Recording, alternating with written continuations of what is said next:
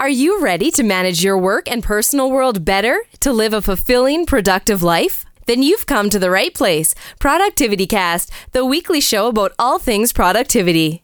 Here are your hosts, Ray Sidney Smith and Augusto Pinaud, with Francis Wade and Art Gelwicks. Welcome back to Productivity Cast, the weekly show about all things personal productivity. I'm Ray Sidney Smith. I'm Augusto Pinaud. And I'm Art Gelwicks. And today we are here to talk about something that many of us have to deal with on a regular basis, and we don't actually formalize the process many times, which of course competes with our productive output, and that is our productive output. How do we create content, whether that be for internal purposes, internal memos? If you work at a law firm, you have to do legal memoranda. If you're at a company where you have documentation that needs to be kept, you're constantly having to write, including probably email as well, where some email requires quite a bit of substantive thought process plus outbound content, whether that's for a blog, a podcast, scripting, video scripting, and all kinds of other kinds of outbound, you're writing short guides or ebooks for the company. We have to write a lot of content in our daily work lives, especially in the knowledge worker age. And what we want to do today is talk about some of the gears that are necessary to make that engine so that you don't have to have your system be so hodgepodge, to be cluttered and chaotic in the process of getting your content out the door. And so let's start off with some of the challenges people have with producing content productively. Well, I think some of the main areas that I see consistently are, one, getting ideas for content, evaluating those ideas, and then putting them into a content production schedule. The actual creation of the content itself, whether it's writing the article, recording the podcast, the review and approval, especially if you're dealing within a business environment, that can often be one of the biggest bottlenecks to your production process. And then finally, how is that content distributed to your audience, and what feedback are they providing to you, and how do you incorporate that into the life cycle of your content production process? So there's a lot of different steps that can be issues. Absolutely. So let's try and tackle some of these in that order throughout this episode. I'm not sure we can really deal with the review and approval process, but we might touch on that as we make our way through. So let's start with the concept of kind of the macro level here of how do you gather ideas and set the tone for any content that you're going to be doing. And so I'm going to use a blog as the easiest perspective here, but we could go in. This could work for almost anything in essence, unless it's a one-off kind of project. But the idea here is that you would have some kind of thematic calendar or schedule that you've created so that you are not trying to ideate in this amorphous, expansive field. You really need structure in which to be creative. I know that sounds very counterintuitive, but you need structure in order to be creative, and the boundaries help you be creative.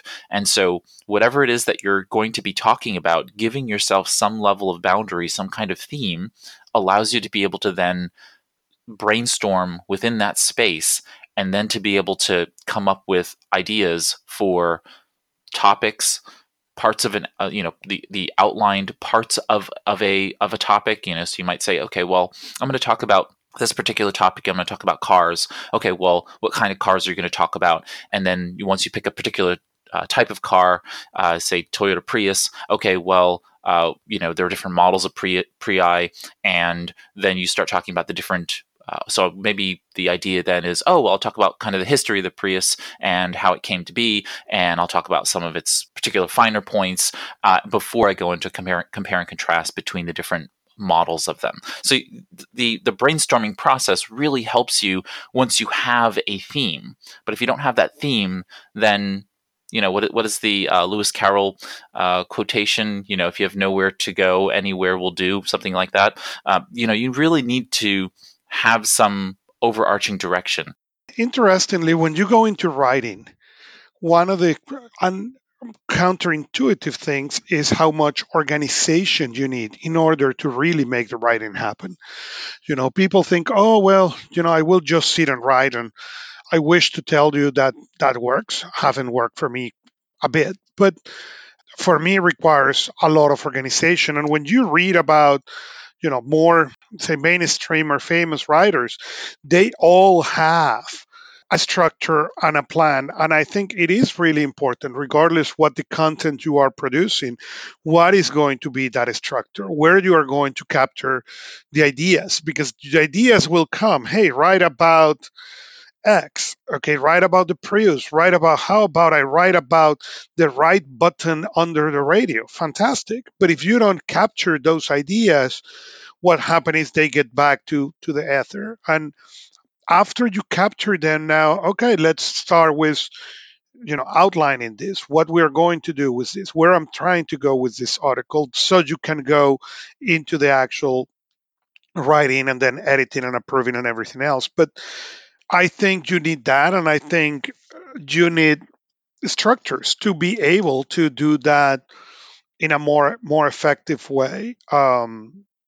And when we get to the next part, let's talk about software that we use. A person who write, short content like a blog and articles, but also write long content like books. It is important. I use different tools for those two kind of writing, because they require a completely different mindset when you are doing one thing or the other. I'm going to take it from kind of a corporate business positioning.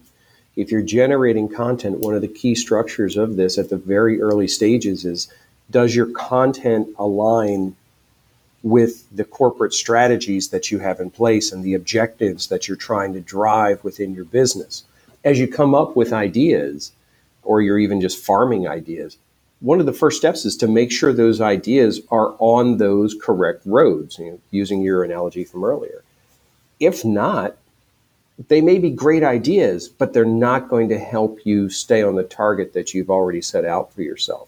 So being able to quantify the idea immediately, I think about for process tools that I've built. If somebody puts in an idea, literally the next step, the next field is, how does this tie to the strategic needs? Which one of the strategic goal sets for this particular group, team, company, organization does this resonate with? And if they can't quantify that, then it's okay.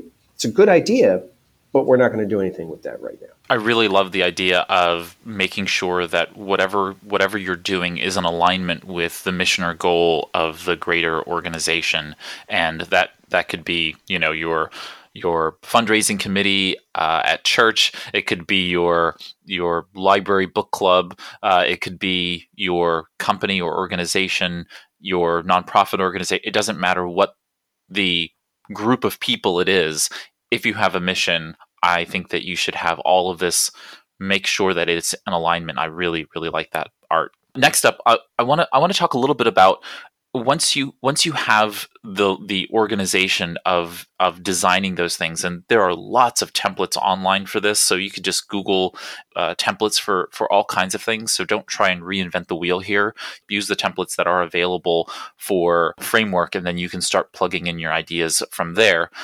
My big next step, and as you kind of talked about, Art, is the idea of organizing your ideas, gathering those ideas. And so once you have a thematic calendar or some kind of schedule, you need to start centralizing your thoughts in a single place. And that's my number one suggestion to most, in my case, small business owners who are trying to produce content, whether that be for blog or other kinds of media for marketing purposes. But really, this works for operational purposes as well, which is that on an ongoing basis, you're not creating content. I mean, people constantly talk about creating content for marketing purposes, but if you are in business, you're actually capturing content when the content arrives in your space, and you never know what content you're really going to end up using.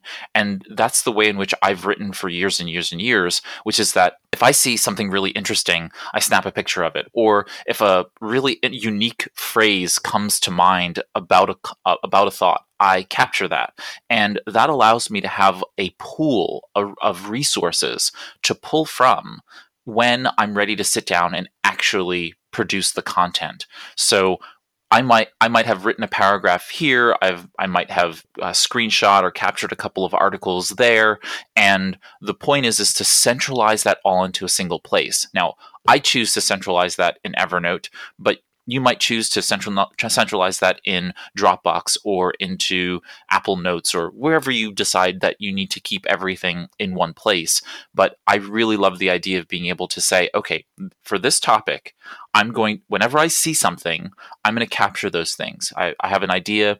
I'm with a client and they say something, and I respond to it, and I think, you know what, that was a really great response to that question that they had or to that problem that they're experiencing. I should formalize that. I should write that down so that I have that. And now, when I'm writing a blog post or I'm doing a webinar on that topic, I now have that piece of content that I captured that now I can utilize in that space. I mean, this type of gathering ideas and outlining and organizing is really closely tied to something we talk about all the time, which is the note-taking tools and those kinds of capture tools. I could take this as an example, and you could use something like Trello to capture the initial ideas and to start to gather the asset pieces. You could use something like Workflowy to start to create an outline. You could use Evernote. You could use OneNote. You could use Notion. You could use folders inside of OneDrive or Google Drive. There's no limit to the number of tools to do this. There are ones that are specifically built for this. But I think you're hitting on the most important aspect, which is don't try to create your content until you have all the parts of the content that you need to create. So things like the imagery and the core concepts and quotes and links and things, put it all in one place. Then when you sit down to start creating, you're not breaking that focus, that creative focus, to say, oh, wait, I need an image for that. Or, oh, what was that link? You've got all the tools there. To use the analogy, if I'm going to paint a picture, I'm going to actually want to have my canvas, my brushes, my paints, my water, my rags. Everything needs to be right there so I can focus on the picture that I'm trying to create. Same thing goes for any type of content creation. I want to take kind of a quick step back in a way, because I had formulated a method for being able to produce content, and the idea here is to have a clear set of milestones, which are their own kind of project, right? So in essence, I use the acronym BROODED, as I brooded over my writing, and which a lot of writers do. But the idea here is to have BROODED, right? And it stands for brainstorm, research, organize and outline, draft, edit, and disseminate. And so this can work, again, in almost any type of medium. So whether that be scripting for audio or video, writing, you name it, this really works for all of those pieces. So remember that you're starting off with brainstorming. This is where the thematic calendar and editorial calendar really gives you structure. Then you go into research. Researching allows you to be able to look for materials that are already in existence to see what's out there. It gives you then the next step, which is organizing and outlining. So you organize your research, you bring your brainstorming in with that, and then you ultimately outline the thing you're going to do, whether you're outlining your slide deck for a presentation, you're outlining your ebook, you're outlining your blog or podcast. It doesn't matter. You're getting some level of framework for what you're going to produce, and then ultimately you draft it, you edit it, and then you disseminate it. So if, as a podcast, obviously you're recording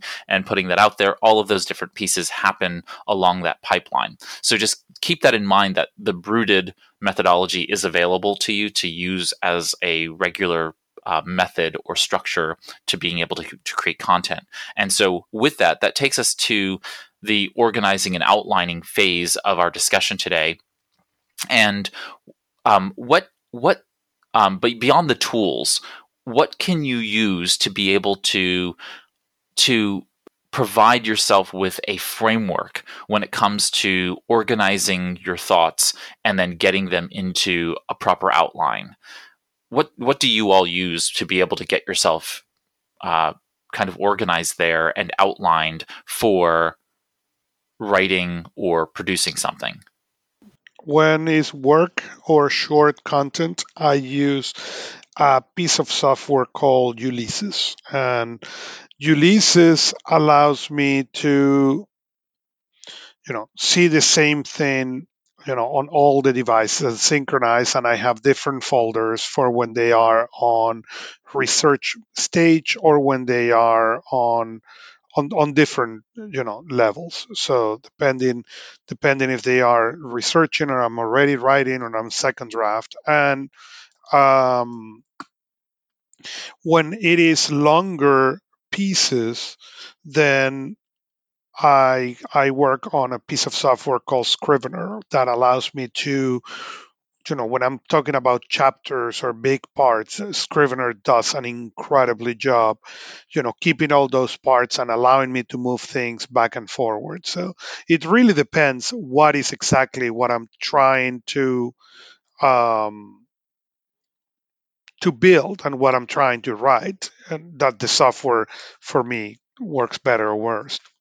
I always think of things as beginning, middle, and end, like very simplistically. And then I try to think about whether or not should I write the beginning and ending first, and then write the middle content of it. I tend to create the outline, and then I put in all of the captured content into the document so that I'm able to see all the pieces in some level of flow, so I can see, okay, well, I've got a paragraph here, I've got something here, I need to fill in the gaps here, I need to do some more research in this particular capacity, and then I can start to fill things in. Many times what happens is that once I've written the beginning and the ending of a piece, for storytelling purposes, I may then decide to swap beginnings and endings because it helps to create dramatic tension. Maybe the hook that I wrote for the beginning of the ending is actually better than the one I wrote at the beginning. And so then they become fungible, and you have this ability to use the interchangeable parts of what you've written. But I like to look at things in the space once I've outlined. And so I start to just create a basic outline. And once in a while, I'll look at the outline and say, you know what, the middle pieces, the different sections, the heading titles don't match up with what I want to do. So I might decide to move those in a different order. And so then I'll move sections up or below. And I do about 80% of my writing in Google Docs, and then another 20% ends up in Evernote in some way, shape, or form. So I do a lot of that content in spaces where it's just easy to copy and paste blocks of text up and down. So it really does give you that flexibility. Obviously, if you're using Microsoft Word or LibreOffice Writer, same thing applies. You can just move text by copying and pasting it to different sections. Yeah, I always use OneNote for mine because I've found two features in it are extremely helpful when creating the content pieces. One is the fact that when you build an outline in OneNote, you can grab sections of the outline and drag them around. So when you're working on thought processes and trying to figure out how something's going to flow, you can write a section and say, nah, it doesn't really go here. It goes a little further down, and just click and drag it. You don't even have to copy paste.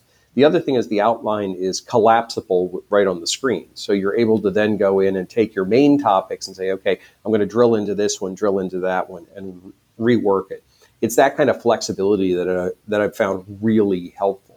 A couple of side pieces, I do use page templates that are designed around different content that I'm going to generate. I have a template for podcasts. I have a template for blog articles. I have a template for how-to guides and strategic article pieces. But I also really like the fact that it's portable, because I don't know about you guys, rarely do I finish a piece of content in a single sitting. So as I start that, I may get interrupted, have to go to a meeting, do something else. If I have a few minutes of idle time, I can pull it up on my phone, look at my outline, look at my content, add some other things in, move it around, and take advantage of when those little sparks of creativity strike. Likewise, I don't ever have an opportunity to sit down and write a whole piece in one sitting. So I have to be able to fill in the pieces of the outline. And this is where it really becomes useful as you're talking about art here, is that once you have something well outlined, then you're not writing a whole piece right now and spending 2 hours in one sitting, potentially. You are sitting down and you're writing just a section, which may take you 15 minutes, maybe takes you 20 minutes, and you can do it and be done and move on and come back to it later when you next have that open block of time, either between meetings or when you start the day. So you're writing parts throughout and over time to completion of these writing projects, and that really helps me stay on top of things so that I'm not running behind on all kinds of different writing projects that I might have. So really, fundamentally outlining helps to break down the writing project into their smaller individual parts, and then that gives you the right next action, which is not, finish writing book. It's write this paragraph, write this section, and therefore you can go ahead and say, okay, well, I'm writing chapter 2, the section entitled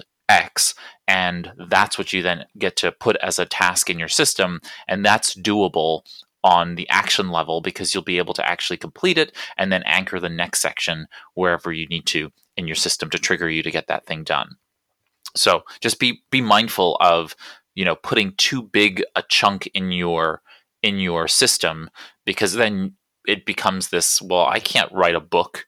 When you sit down, you maybe have an hour between now and your next meeting, or whatever you're doing for the rest of the day, and you say, okay, well, I have this project to write, but it says to finish the book, to write the book, or to write the e-guide, or to write the blog post, and I don't have time to complete the whole thing. So what's the individual parts within it that you can chunk it down to make it more doable, and therefore won't turn you off? Because what happens is then you get demotivated to actually sit down and write that thing, because you're like, well, there's no way I'm going to finish that. So your brain gets overwhelmed, and you go, oh, you know what? I should go, sharpen pencils.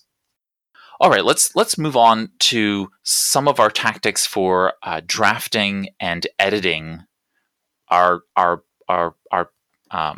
content. So what are some tactics that you use for drafting and editing when it comes to producing content? And I'll start with environment.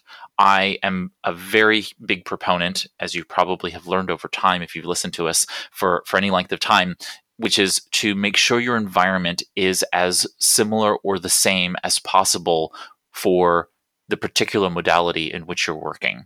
So if you're in writing mode, if you're in producing mode, then you need to make sure that all the pieces around you look the same. Your mind has a very important area that in the brain that decides where things are, and where things are is the context in which it pulls in all of its resources to do that kind of work there. So if you're a blacksmith, you go to your blacksmith shop and you see all of the resources there, and your unconscious mind automatically kicks into gear and says, good, I can reduce my alarm system because all of the pieces that I need to do what I need to do are present, and I don't need to start recreating, remapping how I'm going to make things happen with partial resources or with none of the resources visible to me. And your brain does that when it comes to your computer. It does that regarding your physical environment. So remember that your digital and physical environment need to be as similar as possible. So you want to use the same tools. You want to maybe have the same even desktop background for when you're writing, so that when you start your system, your setup looks the same. If you use side-by-side windows, or split view on the Mac or iOS, you want to make sure that the split view is the same.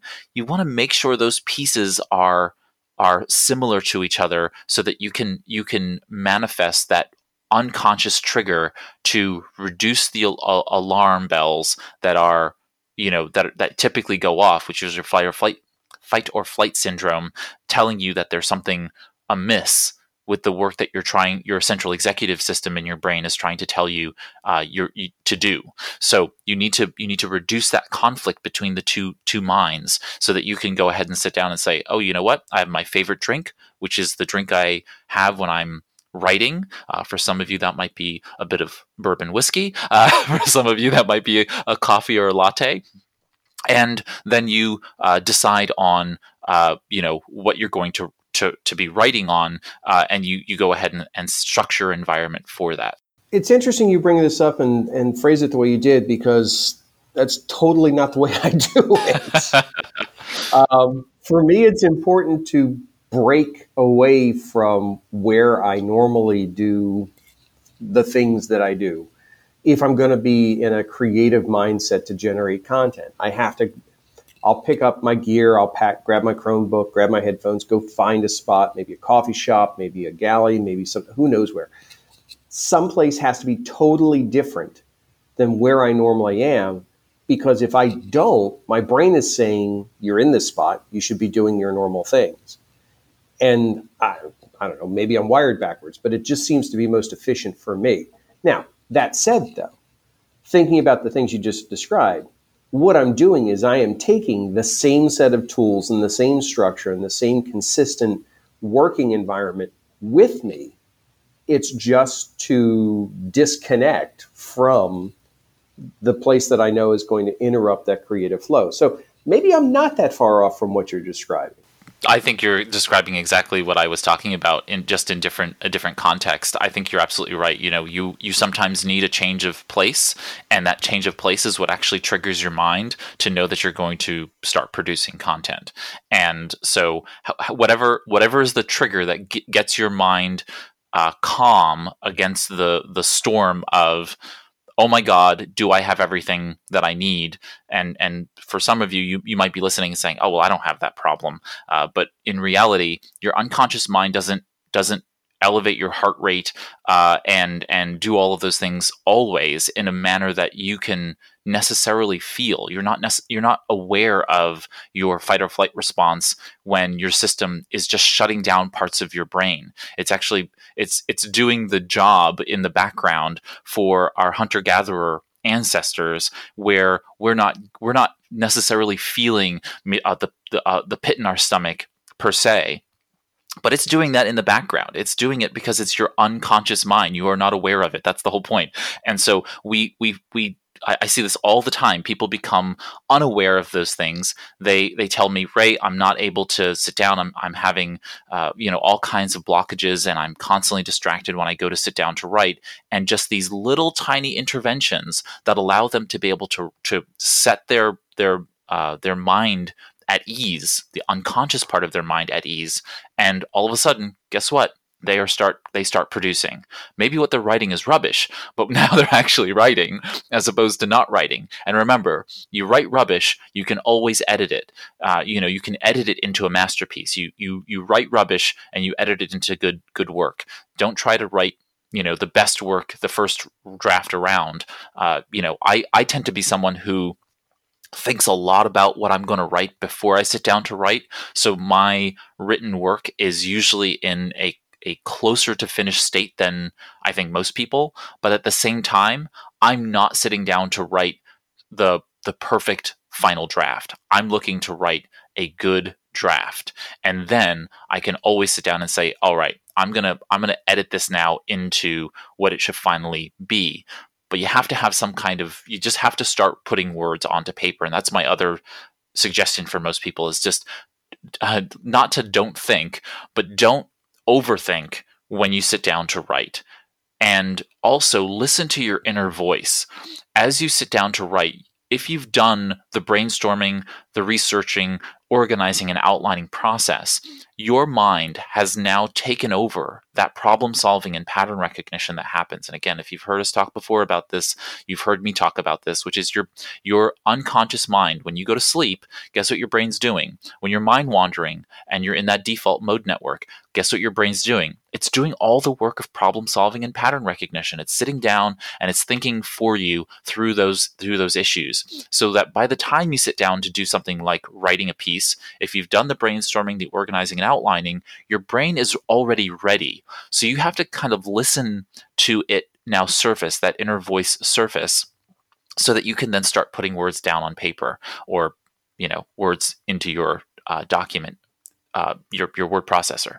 So that's why I can produce so easily when I sit down to write, because if I've done the right work up front, if I've done the pre-work, then sitting down to write and ultimately to edit, I've problem solved, right? So I always space these things out as well. So I try to give at least 24 to 48 hours between brainstorming, researching, organizing, and outlining. I can do those 4 steps typically together, although brainstorming and research happens a little bit more organically. I'll sit down, I'll brainstorm a bunch of topics, I'll pull a few of those out of a brainstorming, maybe a mind map, and then I'll research those topics, determine that they're good enough for a blog post or podcast episode, and then they'll get organized into where they need to go, and then ultimately outlined. Once I've done that, I like to have about 24 to 48 hours, which is a night to 2 nights worth of rest, so that I've had that time for my unconscious mind to do that background work. Then when I sit down to draft, I'm ready to go. The ideas are bubbling to the surface, and I'm ready to produce. So just keep that in mind, that you want to give some time between that. And then again, there's that time between drafting and editing where you read through what you wrote, and then you close the document and you go away. You come back 24 to 48 hours, and lo and behold, you're gonna see the different sentences that are awkward. You're gonna see the grammatical errors that you didn't see when you looked at it the first time, and you'll be able to start manifesting the different set of skills that are necessary to be in editing mode as opposed to in drafting mode. So keep that in mind, that sometimes you need a little bit of space from these things to be able to do that. I'll also give the tip that I use an app called Hemingway. And so if you go to hemingwayapp.com, you can actually post, a section or a paragraph or a whole document into Hemingway, and it will automatically help you look at misspellings and awkward phrases and sentences that are too long and that kind of thing, and give you some primary feedback for being able to quickly edit on the go. It is important to walk away, and it feels like, okay, I need to go and write and edit, and I, like you, I try to best of my abilities to keep distance between that writing and that editing before it goes, because what happens is you tend to, when you don't do it that way, you fill on the blank space and don't see the mistakes anymore. It's like a book. After you have edited manuscript 10 times, you don't see the things anymore. That's the reason where the editor plays an incredible role, because you simply can't. So it is important to understand the importance of those steps and how they are different. If we make the correlation to the world of productivity and more specific to getting things done, it is important to differentiate the capture from the processing, from the actual organizing, from the doing. When you are doing when the writing is happening, it's exactly the same. Those processes need to have distinct moments and distinct things for them to be really effective and for you to do a really good job. That's not always the case. I mean, for some things that are really short, if I'm going to write, a little 600-word blog post and it's got to go out the door today, I'm going to do all those parts in close succession. I'm just soup to nuts. It's going to get done. It's for longer pieces, and also for thinking about writing all of the content that you have to write on a larger time frame, say on a monthly basis, where this type of organization can really have compound productive benefits. Because if you're continually manifesting the individual parts that need to move forward, that again just chunks it down to the granular action level, and that's when what Augusto just said and what Art has been talking about throughout the podcast really starts to help materialize greater output, because you're able to fit more in the spaces of your workflow throughout the day. So really keep that in mind, that yes, there's going to be opportunities and times when you just have to sit down and plunk down a block of writing. You've got to write that email. And so you're going to block out the next 2 hours and just really think through a very important document. But generally, we're not under that kind of high pressure environment. And so therefore, step back and create this infrastructure so that you're able to better manifest quality content. Okay, so now we get to distribution, what I call dissemination in the Brooded methodology. So what do we do in the distribution phase of producing content? What are things that we can do? What tips can we give to listeners about how to get content out there faster? Well, most content distribution setups and content publishing revolves around a content calendar. So you've got material that you've generated pre-queued and ready to go on a scheduled basis. Unless you're dealing with a news reactive type of content where you're beholden to the events of the day, I would say leveraging this kind of a calendar means that you can not only provide a chronological structure to your content, but it also means you're taking a lot of the delivery stress off of your back. You know that by creating this piece of content in 2 weeks, it's going to go out. And this is often a platform technology piece that you have to take into consideration. If you're doing something that is technology driven for distribution, such as a blog, such as a podcast, videocast, something like that, where it's a digital distribution of the content, if the tool you're using, I'll use WordPress as an example for blogging, has the ability to schedule, to actually put a published date and time on a particular piece of content, and then when that date and time rolls around, it automatically enables that content to be read, that's a key part of this type of distribution mechanism, because then you've got control while also being able to distance yourself from that button push.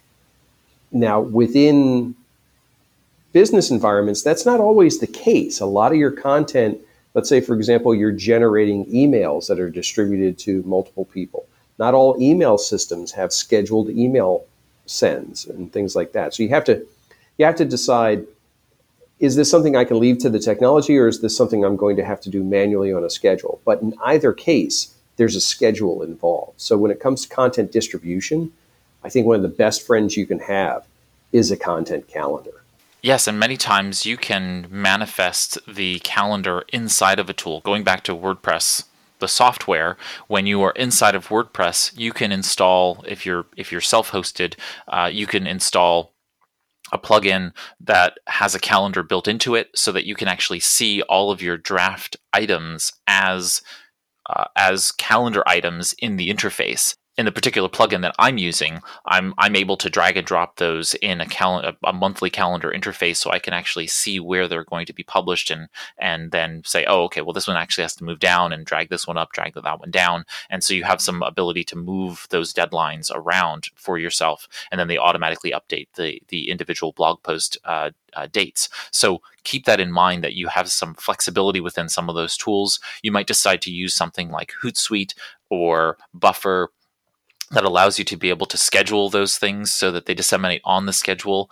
I like to be, several weeks ahead of schedule so that kids' soccer game, you can get sick without worrying, you could go on a vacation, all of those things can happen and you're still ahead on the production schedule. So keep that in mind, is, having the ability to disseminate on a schedule ahead of time, you can do that. And this is where, again, going back to Art's point about the calendar or the editorial schedule really helps you, is that most often than not, you're not at the whims of time sensitive things. So that National Ice Cream Day is coming up, Thanksgiving holiday, or whatever other holidays are coming up. So you can say, okay, well, if you look at the calendar and in the next 3 months, this is happening and that's happening, you don't have to wait till Thanksgiving shows up to start writing about gratitude and Thanksgiving type topics.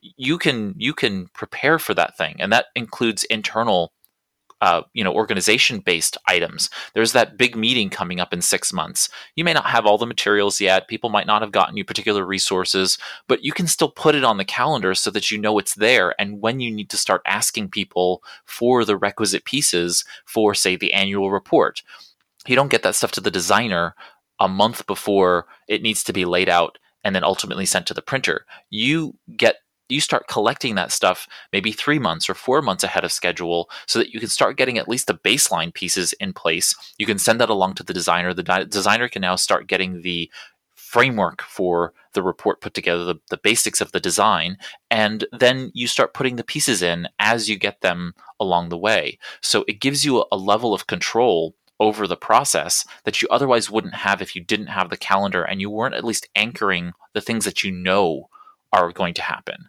And then, yes, the occasional emergency press release needs to go out, on occasion in larger organizations. That happens. But for the most part, you really have much more control over what you know is going to happen along the time horizon than you think. All right, this has been a lot of fun talking about the topic of producing content productively. If you have a question or a comment about this episode or something that we discussed in the episode and you'd like us to give a little bit further clarification or resources, if you were listening from anywhere other than the podcast website, if you are not at productivitycast.net, I welcome you. I invite you to visit that. And there at the bottom of each episode page, we have a comment section. You can leave a comment or question, and one of us will be happy to respond to it. Also there on productivitycast.net, you will see on the episode pages our show notes, which include links to what we talked about and links to us if you need to find us, and also a transcript of the episode so you can find those and download those and have access to them. And you can also learn how to follow us on the podcast. So if you're not listening through one of your favorite podcast apps, you can find a favorite podcast app and you can likely find us in it. If you have a question about personal productivity that is not included in this episode, just another topic, feel free to visit productivitycast.net/contact. Go ahead and complete the form or record a little voice message. We will get a notification and we'll be able to respond to you or include you in a future episode. Thanks to Augusto and Art for joining me here on this Productivity Cast.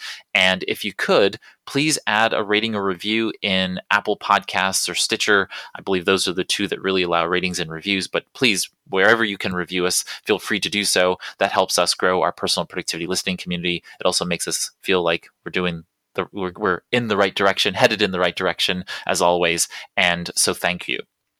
That brings us to the close of this episode of Productivity Cast, the weekly show about all things personal productivity. Take care, everybody. Here's to your productive life. That's it for this Productivity Cast, the weekly show about all things productivity, with your hosts, Ray Sidney Smith and Augusto Pinaud, with Francis Wade and Art Gelwicks.